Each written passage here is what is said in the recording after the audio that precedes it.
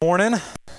It is great to see you. Thanks for being here on Easter Sunday with us. I hope you feel welcome, however you come into this place this morning. I realize some of you are members of our church, others of you are regular attenders for some time. Maybe you're a recent guest, or this is your first time ever with us because it's Easter, or you're with family, and we're really glad you're here. Hope you feel welcome to be a part of our community. It's Easter Sunday, and maybe you're like me, you're excited to worship a resurrected Jesus. Or you could be here and you're wondering why all this excitement and hype and hoopla around Easter. I can't help but think of some of you who are here and you're still questioning Jesus, wrestling with Christianity, and Easter for you has been a fun holiday, a time you spend with family, with friends, over some food, maybe an Easter egg hunt and some candy. And you wonder why all this hype around Easter. Someone recently told me about a blog post of a woman who grew up Hindu, and then she started studying the Baha'i faith, and then she started looking into Christianity. And I want to read some of her blog to you. It's a fairly lengthy blog, but listen to what she writes. Quote, "Well, so there I was studying along when I hit on just one event that could not be explained away by Baha'i cleverness, the resurrection. Here at last was the only and most effective measuring stick of truth to sort through the claims of religion's unity. Christians claimed that Jesus was God, was the Son of God, and all this stuff about a Trinity, which really I had no idea what they were talking about. They claimed this resurrection, which made no sense to me. Not that I didn't believe Jesus couldn't rise from the dead if he were God, but I had no idea what possible relevance this could have. Since I didn't know and understand about the fall, sin, the final resurrection, I assumed these were all myths with no more relevant deep meaning than a fairy tale, except maybe metaphorical spiritual meanings. I wasn't even interested because I never understood what importance that event should have to me. No Christian had ever explained that to me. They just said crazy stuff like, I've been washed in the blood of the Lamb and now I'm saved. Jesus died for your sins, don't you want to be saved? Then they'd paint portraits of hell, and it all made zero sense to me, just as though someone said, my red balloon popped, and then candy canes fell out of the sky. Your rabbit is winking at me. Doesn't all this make you want to buy a new Nissan? I'm not exaggerating, she wrote. This nutshell gospel message makes absolutely no sense to a non-Christian. No real meaningful sense anyway. You just have no idea what they're so excited about. So Jesus rose from the dead, big whoop, so what? Good for him, so what?" End quote. Today is Easter Sunday, the day when the Christian church celebrates the resurrection of Christ. What I want to address this morning is, so what? Big whoop, so what for us? So I'm going to ask you to stand if you're able as we look at 1 Corinthians chapter 15, verses 1 through 20. This is God's word to us this morning. Paul writes, "Now I would remind you, brothers, of the gospel I preached to you, which you received, in which you stand, and by which you are being saved, if you hold fast to the word I preached to you, unless you believed in vain. For I delivered to you as of first importance what I also received, that Christ died for our sins in accordance with the Scriptures, that he was buried, that he was raised on the third day in accordance with the Scriptures, and that he appeared to Cephas, then to the 12. Then he appeared to more than 500 brothers at one time, most of whom are still alive, though some have fallen asleep. Then he appeared to James, then to all the apostles. Last of all, as to one untimely born, he appeared also to me. For I am the least of the apostles, unworthy to be called an apostle, because I persecuted the church of God. But by the grace of God I am what I am, and his grace toward me was not in vain. On the contrary, I worked harder than any of them, though it was not I, but the grace of God that is with me. Whether then it was I or they, so we preach, and so you believed. Now if Christ is proclaimed as raised from the dead, how can some of you say that there is no resurrection of the dead? But if there is no resurrection of the dead, then not even Christ has been raised. And if Christ has not been raised, then our preaching is in vain and your faith is in vain. We are even found to be misrepresenting God because we testified about God that he raised Christ, whom he did not raise, if it is true that the dead are not raised. For if the dead are not raised, not even Christ has been raised. And if Christ has not been raised, your faith is futile and you are still in your sins. Then those also who have fallen asleep in Christ have perished. If in Christ we have hope in this life only, we are of all people most to be pitied. But in fact, Christ has been raised from the dead, the first fruits of those who have fallen asleep. The Old Testament prophet Isaiah says, the grass withers, the flowers fade, but God's word endures forever. Let's pray. Lord God, thank you that you're with us this morning. And I pray that you would take the scriptures that were Spirit inspired and written, and you would apply it to our spirits, that our minds would be illumined, our hearts inflamed, our lives changed, because you, the resurrected Christ, have spoken to us and met with us this morning. I pray that the words of my mouth and the meditations of all of our hearts would be pleasing to you. Bless this time we pray in Jesus' name. Amen. You can have a seat. Well, let me start by asking you a question. If you are a Christian, why are you a Christian? Why are you a Christian? Why would anyone want to be a Christian? If you lived in Syria or Iraq or Indonesia, would you want to be a Christian? For a long time, people have said that the United States was a Christian nation. And what they meant is that Christianity lined up with their political view. So perhaps you grew up hearing and experienced this, and so being a Christian means lining up somewhere politically, and you think, no thank you, not for me. Maybe you've heard that Christianity holds to an exclusive truth claim of Jesus being the only way of salvation, and you think that's just too narrow. No thank you. It could be more personal for you. Maybe you've been hurt by someone who claimed to be a Christian. Even a parent who read the Bible faithfully, but they're the angriest person you've ever known. Or someone who was in authority over you, who faithfully served and gave in the church, but they abused you in some way. Why would you want to be a Christian? Why be a Christian? Francis Schaeffer was a theologian, a Presbyterian pastor who died in the 1980s. And Schaeffer one day decided that he didn't want to be a Christian. He was deeply discouraged. He interacted with many clergy, and they all proclaimed that God was a God of grace and a God of kindness, yet many of them were so self-righteous and critical, so he abandoned his faith. And so he decided to study world religions, differing philosophies, and at the same time, he read the Bible from cover to cover. And he got all the way through his studies, and he concluded, I'm a Christian. Now, why did Francis Schaeffer say, I'm a Christian? Schaeffer said, I'm a Christian because it's true. Because it's true. This is the one reason to be a Christian. It's true. Don't be a Christian because your parents are Christians.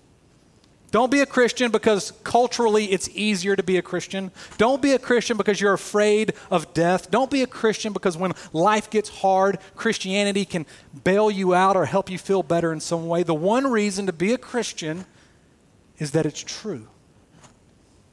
This morning we affirm the truth of Jesus' resurrection. As Christians, we believe that Jesus rose bodily from the dead, and the truth of this claim is the linchpin of Christianity. Everything hinges on whether Jesus rose from the dead or not. I love what British theologian N.T. Wright said. He said, take Christmas away, and in biblical terms, you lose 2 chapters at the front of Matthew and Luke's gospel, nothing else. You take Easter away, and you don't have a New Testament. You don't have a Christianity.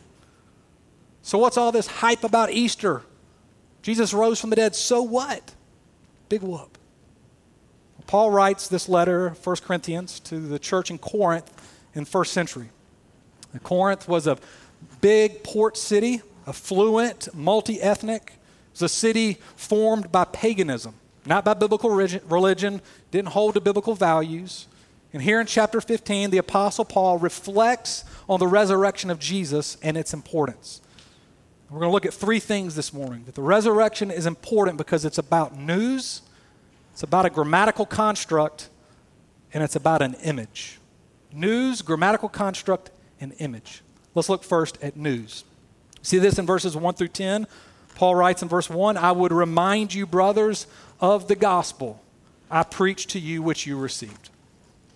The gospel. That word's thrown around a lot today, and churches talk about the gospel. We share the gospel. Churches are gospel-centered. What does gospel literally mean? good news. Right? Some of you know that. It means good news. But not good news like the forecast tomorrow is 70 degrees and clear skies and sunny. Or good news like the Masters golf tournament's going to be replayed this week and we get to watch it all over again. And that would be good news for me. That's good news. That's pleasant news. But the gospel is epic news. It's earth-shattering news. Change your life, change the world news. There was a king born in a manger who lived a humble life as a carpenter, was perfectly obedient to everything his father asked and desired of him, was executed on a cross for the sins and the redemption of the world, and then rose from the dead as king over death and sin. This gospel is epic news. How do we know it's true? Paul writes in verse 5, he appeared to Cephas, that's Peter, then to the 12, then to the 500, to James, and then to Paul. There were eyewitnesses to the resurrected Christ. Jesus' resurrection is a public claim placed in a public letter, 1 Corinthians, that was read in public to the church in Corinth. That's how we know it's true. This epic news also changed the very life of Paul. That's how we know it's true. He was Saul, verse 9, a persecutor of the church, but by God's grace was gifted the eyes and the heart of faith to believe in the truth of Jesus as King and Savior, and it changed his life. So Paul writes in verse 10, by the grace of God, I am what I am. So the good news of Easter is that Jesus' life, death, and resurrection does for us what we cannot do for ourselves. Saves our lives, heals us from our sin, reconciles us to God, brings us into the family and kingdom of God. Jesus accomplishes that which we cannot. Jesus is not simply a good teacher or a moral exemplar. He is a Savior. This is the gospel of grace. It's true. And believing it will change your life. John Ortberg tells the story of a husband and a wife driving down the road, and they pull off at a gas station. The husband was the CEO of a Fortune 500 company, and so they pull off at this gas station. His wife goes in, and he sees his wife talking to the gas station attendant. He's like, that's interesting. She gets back in the car, and he asks, what was that all about? She said, well, I realized I recognized him. We actually went to high school together, and I dated him. And there was silence for a little bit, and the man said, well, I know what you're thinking. Thank God I married the CEO of a Fortune 500 company. And she said, no, that's not what I was thinking. I was actually thinking if I'd married him, he would have been the CEO of a Fortune 500 company, and you would have been the gas station attendant. See, Paul says, by the grace of God, I am what I am. We don't make our lives what they are. God makes them what he wants them by his grace. He is the one who changes our lives. The power of the resurrection is the power of God to change our life. Through it and by belief in it, God says you're forgiven. Your sins are forgiven. That you are my child. You're loved. You're secured forever and ever and ever. The gospel is earth-shattering news. Has it changed your life? Maybe you struggle to believe it. Maybe you've gone to church for most of your life, but you don't know God in this way where it's radically transformed you. Or maybe you believe, but you feel numb towards God. Has the gospel shaken your heart? It is the news of the truth of Jesus that changes our lives if we believe it. The second thing we see about Easter, it's about a grammatical construct. Look at verses 12 through 19. This point will be short. But Paul, who was Saul, was from Tarsus. Tarsus would be like Cambridge or Oxford, or for some of you Ivy League people, Princeton or New Haven or Auburn, Alabama. For others of you, yes. The point, Paul had a world-class education. Right? Paul was a great thinker. Great thinker. He's writing to a city and people that had zero interest in Jesus or the resurrection. And what he does is he uses formal logic, a grammatical construct. 3 if-then statements, 3 conditional statements. If, then, if, then, if, then. Verse 13. If there is no resurrection of the dead, then not even Christ has been raised.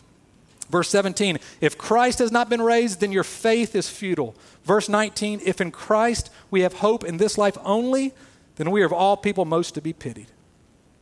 Pastor Brian Habig summed it up this way: if dead people stay dead, Jesus is still dead. If Jesus is still dead, Jesus is a hoax. And if Jesus is a hoax, we are pitiful. We are pitiful.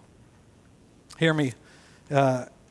Habig also said that in Paul doing this, what he's kind of doing, he's pulling out of the text and speaking directly to his audience.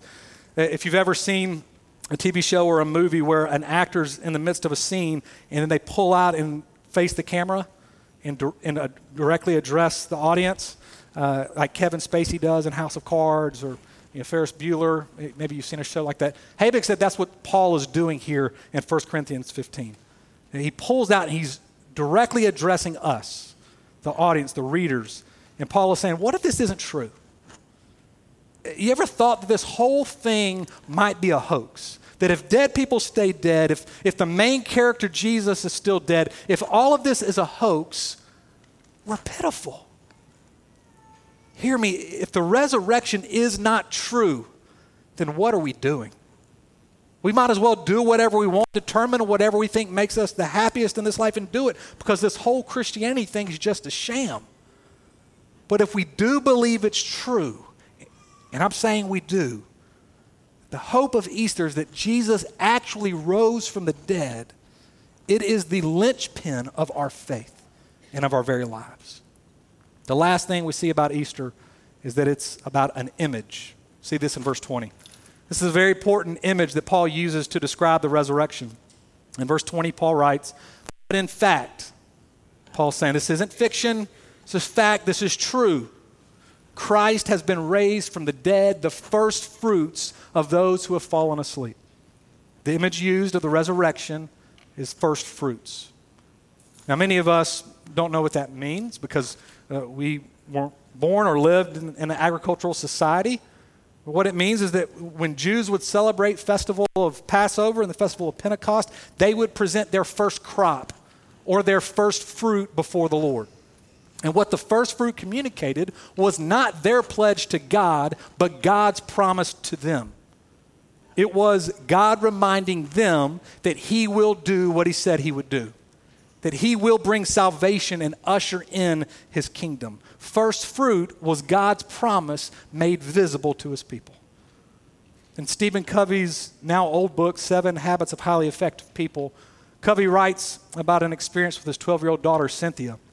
She traveled with him on a trip to San Francisco where he was going to speak, and they had agreed that after the speech, he would come immediately to her, find her, and they would hop on a trolley and go to Chinatown and eat their favorite food, Chinese food, buy a souvenir, catch a movie, take a cab to the hotel, swim in the pool, order room service, watch a late TV show, and then fall asleep.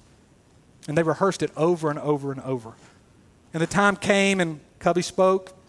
Goes immediately to the back of the room and he finds Cynthia and they're walking out and he bumps into an old college friend. And they start talking and he says, hey, my company is teaming up with your company. What if you and Cynthia join me and my wife for dinner tonight at the Fisherman's Wharf?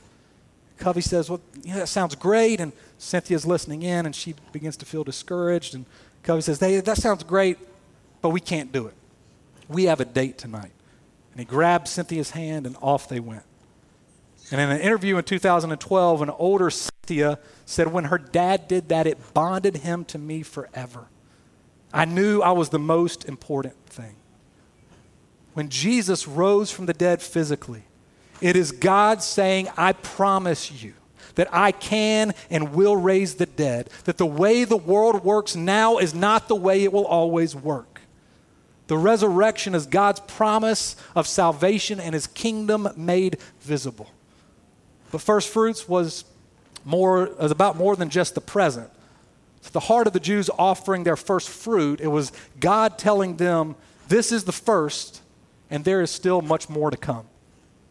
And Paul is applying this image to the resurrection. Jesus rising from the dead is the first thing. And now there is a kingdom coming. We will rise with Christ in resurrection. Death is not the final word. I like how Paul talks about death here in 1 Corinthians. Those who've fallen asleep, just sleeping. Because death holds no power for those who believe in the resurrected Christ.